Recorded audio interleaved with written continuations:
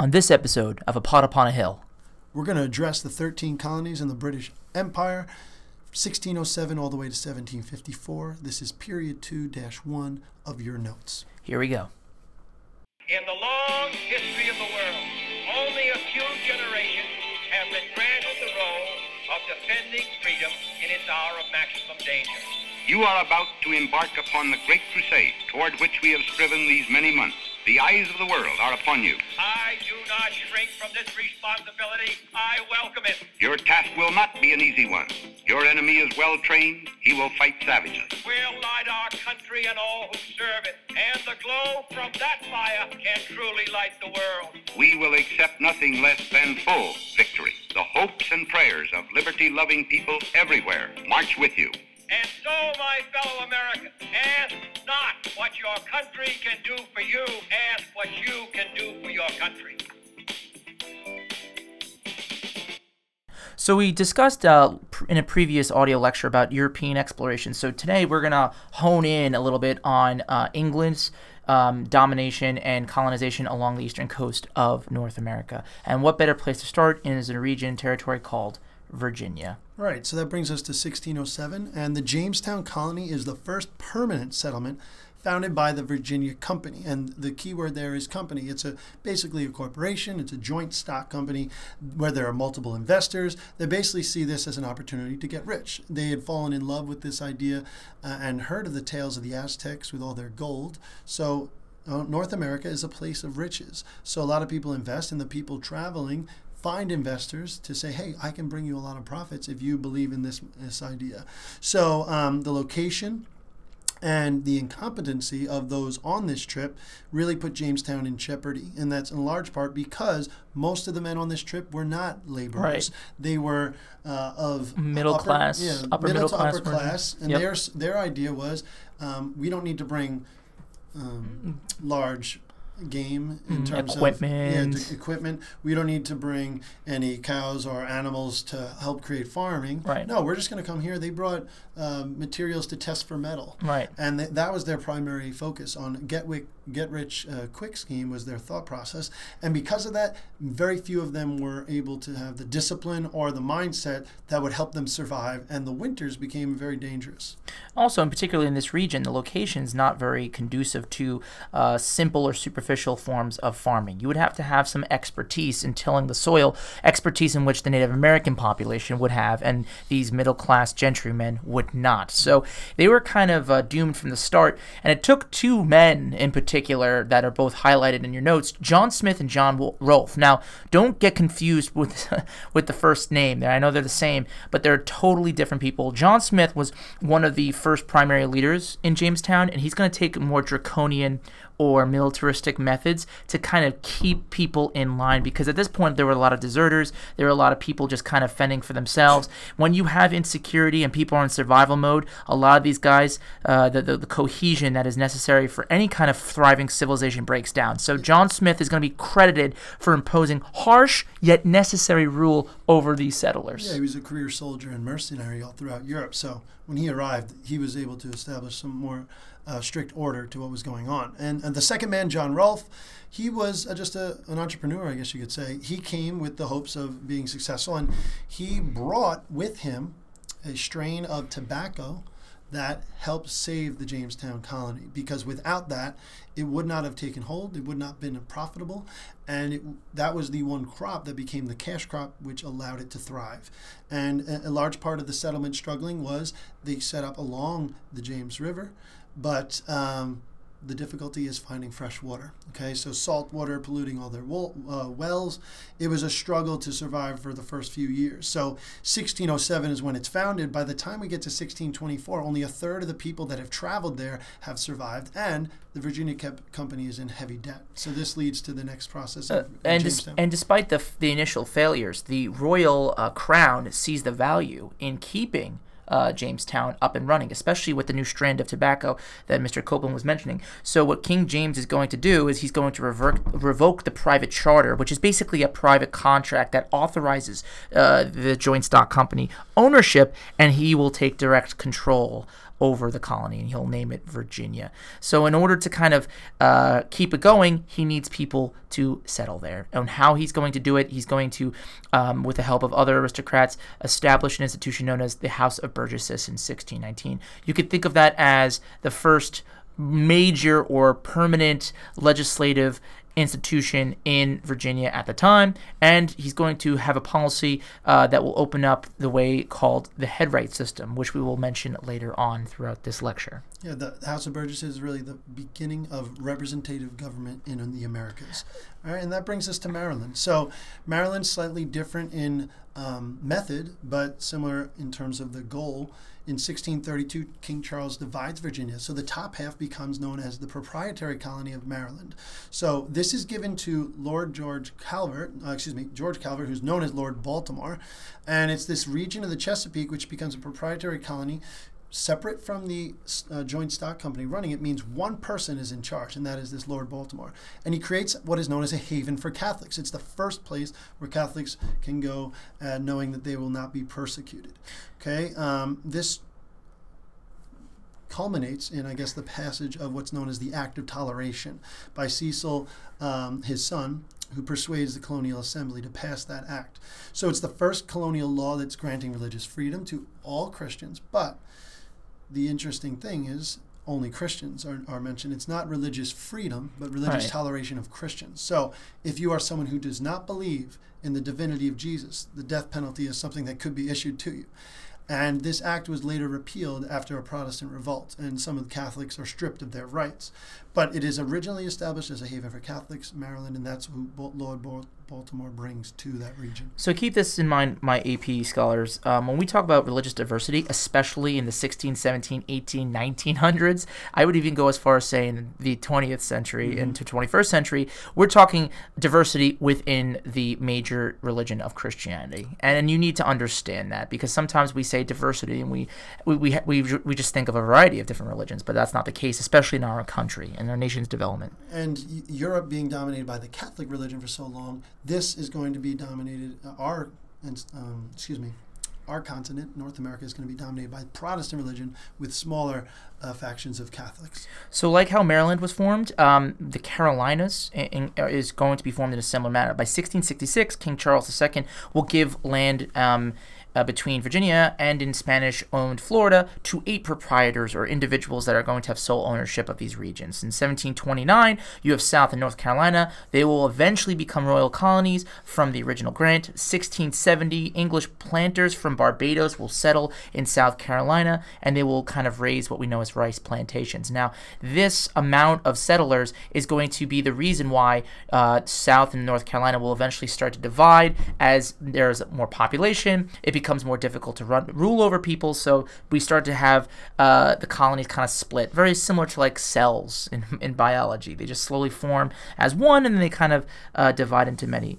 English planters, of course, will from Virginia will settle into North Carolina. Why? The land that is taken from tobacco farms is going to be used up. This is something to kind of keep in mind. You're going to have more of the aristocratic upper elite maintain status and proprietor ownership along the East Coast. The small tobacco farmers are going to have to be pushed out at west or south. And so a lot of small tobacco farmers are going to settle in North Carolina. By the 18th century, North Carolina will earn the reputation for being democratic and autonomous because of the particular demographic of settlers there. You're getting a lot more working class farmers there, a lot of smaller farmers there. So you're beginning to see different characteristics of colonies based on their historical origins. And with land specifically in England being so scarce, the promise of the New World, specifically our country, for the next 200 years becomes a place where you can start fresh and get land of your own, because that is your ticket to moving up the social ladder. Land was not only scarce, but the population also was exponentially increasing during this time. Incredibly dense in the cities of London. A lot of people in prison were just put there because they couldn't pay debt, and that leads us to our next colony. Yeah, so Georgia, almost like later on Australia is established, is the purpose was established in 1732. The colony of Georgia is specifically for the overcrowded English prison population, as well as the Spanish of the South are creeping into Florida and that region, and they want to check the movement of the Spanish exploration moving north. So let's figure, hey, put the prisoners there. That will establish some type of buffer zone for preventing them from moving up. A year later, James Oglethorpe, he founds the settlement, and Savannah is the capital. And this acts as its very first government. They immediately put strict restrictions on things like rum, gambling, and slavery because of the population that is inhabiting them. They don't trust them to do things the way in which they would had they been upstanding citizens. These are prisoners. So they put strict rules on this population. It ends up being unsuccessful. The colony struggles to thrive and economically goes defunct, where the government of the crown ends up having to lift them out of their economic situation. So when the colony of Georgia is given back to the crown, it is they eliminate the restrictions, and now all of a sudden they're trying to emulate the economy that is found in South Carolina just to the north. So for a large part of our early history in America, the 13 colonies, Georgia is the poorest of those because it got the late start and it started off with such economic restrictions. So that's a brief overview of how each of the southern colonies kind of formed. And just keep in mind that each of them are going to have slightly different characteristics, because when we talk about the American Revolution, they're going to have different positions on how to handle with the crown. And we'll talk about that later on. So let's just kind of go over a general overview of what was life in colonial South. So granted, they all have differences, but generally speaking, how are they all kind of similar? And the number one word you should think of when you think of the South is feudalistic. That basically means the primary measurement of power and wealth in society was based on property. That was it. Land, property. Life, liberty, and property. Right. And there were several reasons for this. One, as we mentioned earlier, was the head right system. So it was a policy in which the government or the crown would offer 50 acres to whomever can afford the voyage. This would not only encourage settlement, which would maintain farmers and extract more tobacco for the crown in a mercantilistic economic system, but as we mentioned before, there's a population increase, and there's something to gain by getting rid of some of these excess laborers there. So anyone who was able to afford that would get 50 acres to whomever can afford voyage. Yeah, and in addition to that, there are others that are looking for a journey, but they can't pay that fee. So what they find is, hey, I'm an investor. I want poor people going over to the land. I'll pay your trip. But when you land in the new in that new territory over in America, you are going to be an indentured servant. So their trip is paid for, and this really kicks off shortly after the House of Burgesses is established in 1619, and they basically become slaves to the land. Right. All right, and you are to pay off your duty of a certain standpoint. But there's a lot of varying rules in terms of how long they're forced to do it. But many of them, it was 5 years or so, in terms of if you work on this land for 5 years, you will now get the opportunity for your own freedom. Okay, this slave system that we are familiar with later on in our history was not established until the latter half of the 17th century, in a large part because of the lack of regulation, and it was too expensive to travel all the way across from Africa. And at this point in the early 1600s, there's very little difference between indentured servants and slaves, because even if you're contracted as an indentured servant, by the time your 5 or 7 year contract's up, many of them didn't have enough capital, money, or tools, or means, or skills, or means of transporting west and starting to farm on their own. So they would have no choice but to kind of renew their contracts. So to compare this with Spain, or how the Spaniards or the conquistadors did in South America, there wasn't an available labor source in North America, long short of it, right? They're scattered Indian tribes, but we had to basically outsource a lot of our laborers here in the beginning of our country's development. So just keep that in mind. Yeah, so the poor in Europe were given this story of come to America where there are great riches, and just getting here, the emphasis was getting them to America, and then there they would be locked in this system where many of them have difficulty getting out of. And that's where we start to see this distinction between the landowning class, known as the larger farmers, and then some of those servants/slaves in the indentured servant population later became freed, and they're forced to move out to the frontier, but they have very little success. So you see the rivalry between the larger farmers and the smaller farmers starting to establish, because the larger farmers have the relationships with the elite and the established of the government in the House of Burgesses, and they're getting basically favorable treatment. And these large farmers are going to probably be the earlier ones to come, and they're also going to be settling along the coastline of the Atlantic to have access to those markets that they can sell abroad.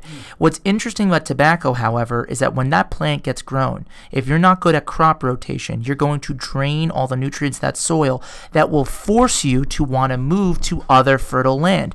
So you're going to begin to see that the large farmers are going to be established along the coastline, but they're going to further push out the smaller farmers more out west, because of the poor areas and poor choices of land out there. Yeah, and it's really just them trying to control the economic situation, and they have the prime real estate, the easiest access to the transportation of the rivers and the coast, and that becomes a major issue where the poorer farmers show up and there's just not enough land, not the opportunity that they were seeking.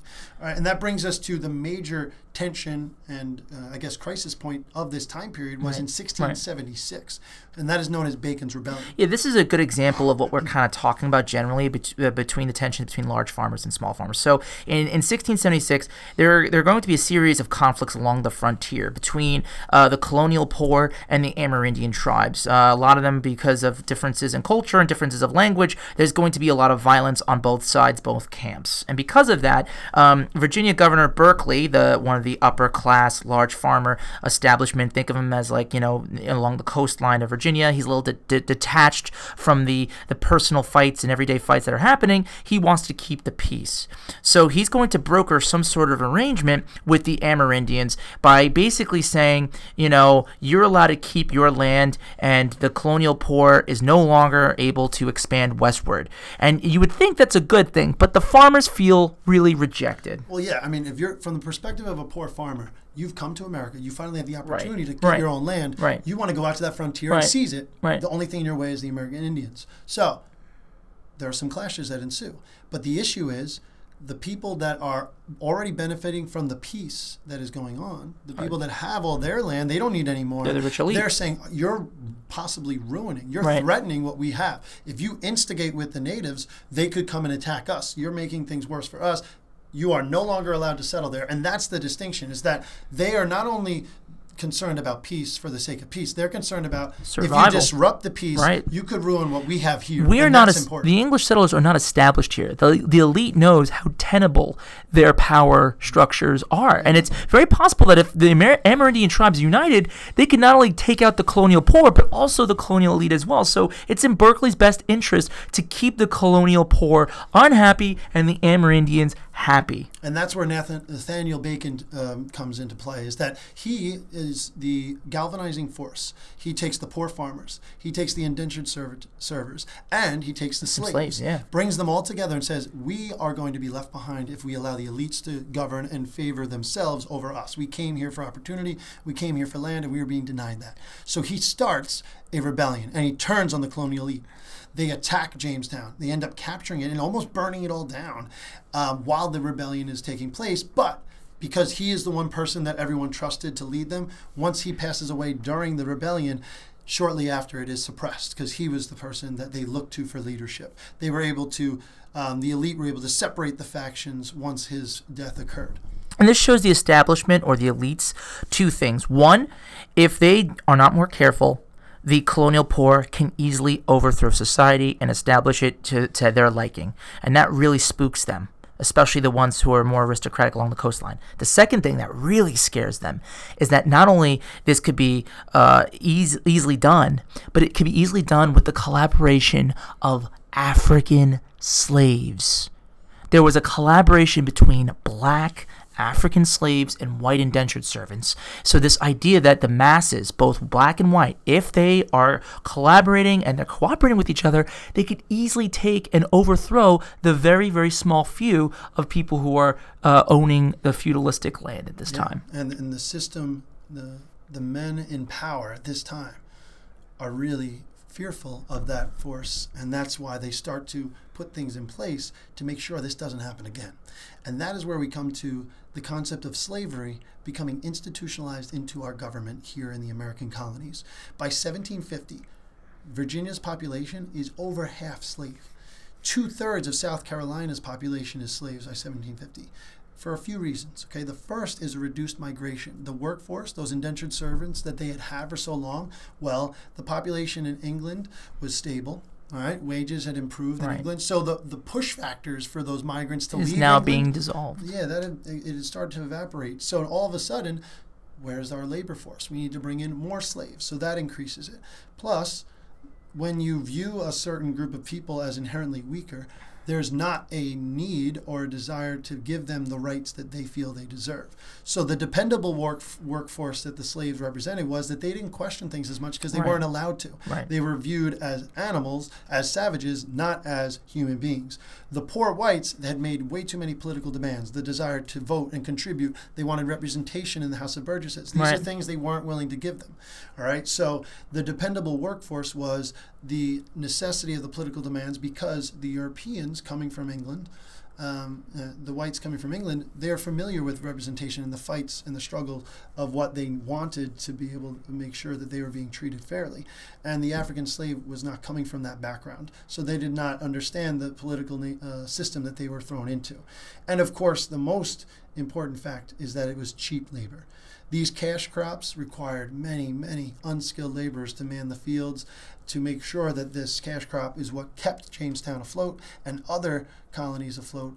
We were going to be successful only if we had as much unskilled labor, cheap labor, as many as we needed to sustain the economy. Now, unfortunately, what also begins to happen is that in order to kind of continue this type of institutionalization of slavery, laws are going to have to be enacted to enforce them. And this is actually this is a really horrifying part of our history. As we mentioned before in previous podcasts, slavery was never based primarily on race, but we're now beginning to see our nation being founded upon categorization on race. So we start to have laws for bondage for life. So before this, a slave could earn his or her freedom, but now laws throughout various sectors of the South as well as the North, once you are a slave, you are always a slave. Later on, there will be a concept known as inherited bondage, which is even more terrifying. It's the children of these slaves are now going to be inherently slaves themselves. So it's no longer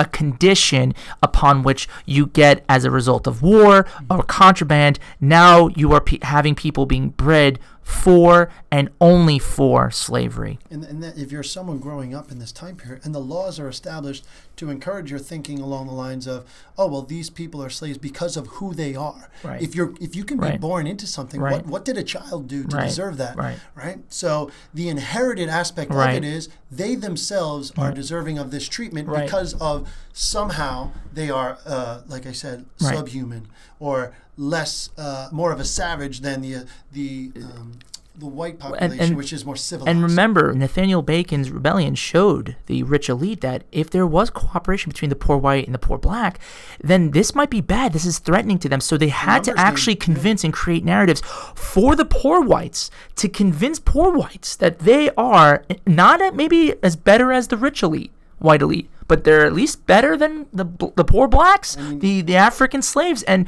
we're going to have laws that even encourage that you can have slavery despite the concept of salvation that is found in our Christian roots. So you first convince a large population of people that blacks are inherently subhuman. You don't have the likelihood of a Nathaniel Bacon's rebellion happening again. Exactly. And that institutionalization of that viewpoint where everyone in the society believes in it, and it also, if you're a poor white, you should believe in it too, because then that keeps you from being put in those conditions and being part of the slavery. It's one of the things that creates the institution of slavery, creates this impact on all the colonies because of the triangular trade between West Africa, the Caribbean, Europe, and the United States. It's a situation where that trade system fuels the economy for the next 150 years. And you see it happening all the way from Massachusetts, all the way down to Virginia and Maryland as well. So one of the important things to focus on is this concept of the separation and the division within the poorer classes in our society. It happens from the very beginning. Right, and it was socially constructed. In other words, it wasn't natural, Yes. right? It was something put in place. You had to have laws. You would have people to enforce those laws. And then over time, if you do it long enough, it's going to become the culture. People are going to unconsciously just feel superior to another person based on race. It did not happen naturally. It wasn't one day a bunch of white people were like, I'm naturally superior to that of black people. And when those laws are put in place, as you said, over time, it also encourages this feeling of, when you question why, it's like, oh, that's the way it's always been. Right, When correct. Understanding the full context here, this is the origin of this. All right. And fast forward 200 years, Dr. King talks about the fact that rich white men use this to keep poor white men from questioning the conditions they're in. Because as bad as things are for you, at least you're not black. That was an important argument that King made to realize we are more alike than we are different. And the reason why we're harping on this so much right now is because as AP scholars, you're going to have to make constant connections between the past as well as the present. We cannot talk about race without talking about land, as we mentioned before, and we cannot talk about race without also talking about social class. They are inevitably twined, and they have always been, and it starts here. Over the Hudson River, takes it from Governor Stuyvesant, and then shortly after, James orders the English administrators to tolerate the Dutch residents. They're allowed to live there, but the freedom of religion that we are familiar with from the First Amendment starts really here, where control politically doesn't mean that we can't allow intermingling of different citizens. So their language, their religion will allow it to happen. The most important thing for us is we control the waterways. We're making money from this. How they want to live is indifferent to us. So James allows the Representative Assembly in New York, under heavy pressure from the Puritans in the Northeast. That representative body is important to them. That self-government principle is something that they are reliant on, and that later comes into play in the Revolution, of course. And eventually they think that New York is a little too big to rule all one thing. So he splits it into two regions, two parts. So you have the proprietorship under Sir George Cartier and Lord John Berkeley, known as New York. And then the southern part becomes known as the Royal Colony of New Jersey, and that's in 1702 when the split occurs. As we move out more west, we're beginning to see other colonies develop as well. So in 1681, the crown will pay a debt to William Penn's father in the form of a royal grant. So you can think of William Penn's father as also proprietor, and his son, William Penn, will kind of found what will later be called Pennsylvania, which means Penn's Woods in Dutch. So William Penn was a Quaker. Or another way of saying it was the Religious Society of Friends. There must be a distinction here, and we'll talk a little bit about religion later on. But Quakers are a group of Christians that are non-denominational, and they have a very progressive or liberal take on Christianity. So they believe that religious authority would be derived within individual souls. So there's no institutions, there's no Bible that's going to be governing you, there's no church clergy or hierarchy determining you. You know right from wrong. Mm-hmm. Now, the reason why we're saying that is because this is naturally going to promote equality between not only individuals but men and women. And it's also going to promote nonviolence. They're pacifists. Pacifists. In no circumstance is violence an option for them. And because of this, and they're going to be refused military service, especially under the crown, they're often going to be subject to persecution in England because of these radical viewpoints. So because of this, Penn is going to take him and his fellow followers to a place called Pennsylvania, and he's going to initiate what he would call as a holy experiment, kind of from the ashes or the time period of the Enlightenment. He's kind of going to approach this colony as a scientist would in a laboratory. Yeah, it's almost like a.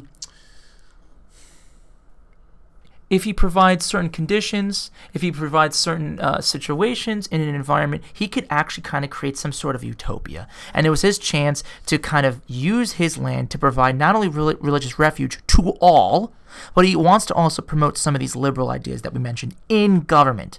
So liberal meaning changing the status quo of society. So because of this, Penn and his personal his leadership over the development of this colony, he's going to be this colony is going to be very much known for its progressivism, such as he's going to create grid systems that are more equitable and reasonable in terms of land distribution. He's going to provide grants not only to white Christians but also to Native Americans. He's also going to develop robust laws in place and earlier form of constitution. So we kind of often think of Pennsylvania as one of the more progressive colonies in the New World. How Delaware kind of comes to be is actually very similar to how New York and New Jersey kind of split off.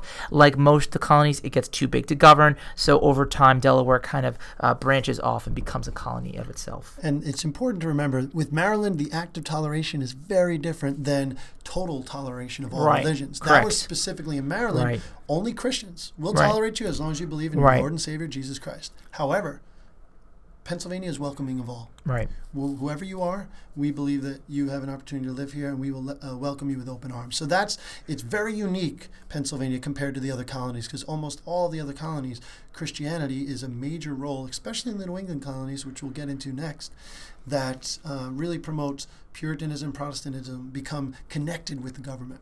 So long short of it, you'd think you can expect that each colonies have their own characteristics, but also we're kind of like on a spectrum, really, ranging from status quo, feudalistic, old-timey conservative thought, oppressive by nature, now, as we discussed with the institutionalized of slavery, racist, but then on the other side of it, you've got progressivism, humanitarianism, trying out new ideas, entrepreneurship, and my friends, this is pretty much what makes up America. We're schizophrenic in nature, and you can see elements of this traced all the way back to the varying colonies of North America. Yeah. So that's where we'll stop today, and we'll come back for the second half of Period 2-1 notes, starting with the Middle colonies and New England colonies, and closing out with the lifestyles amongst all of them. Have a good one.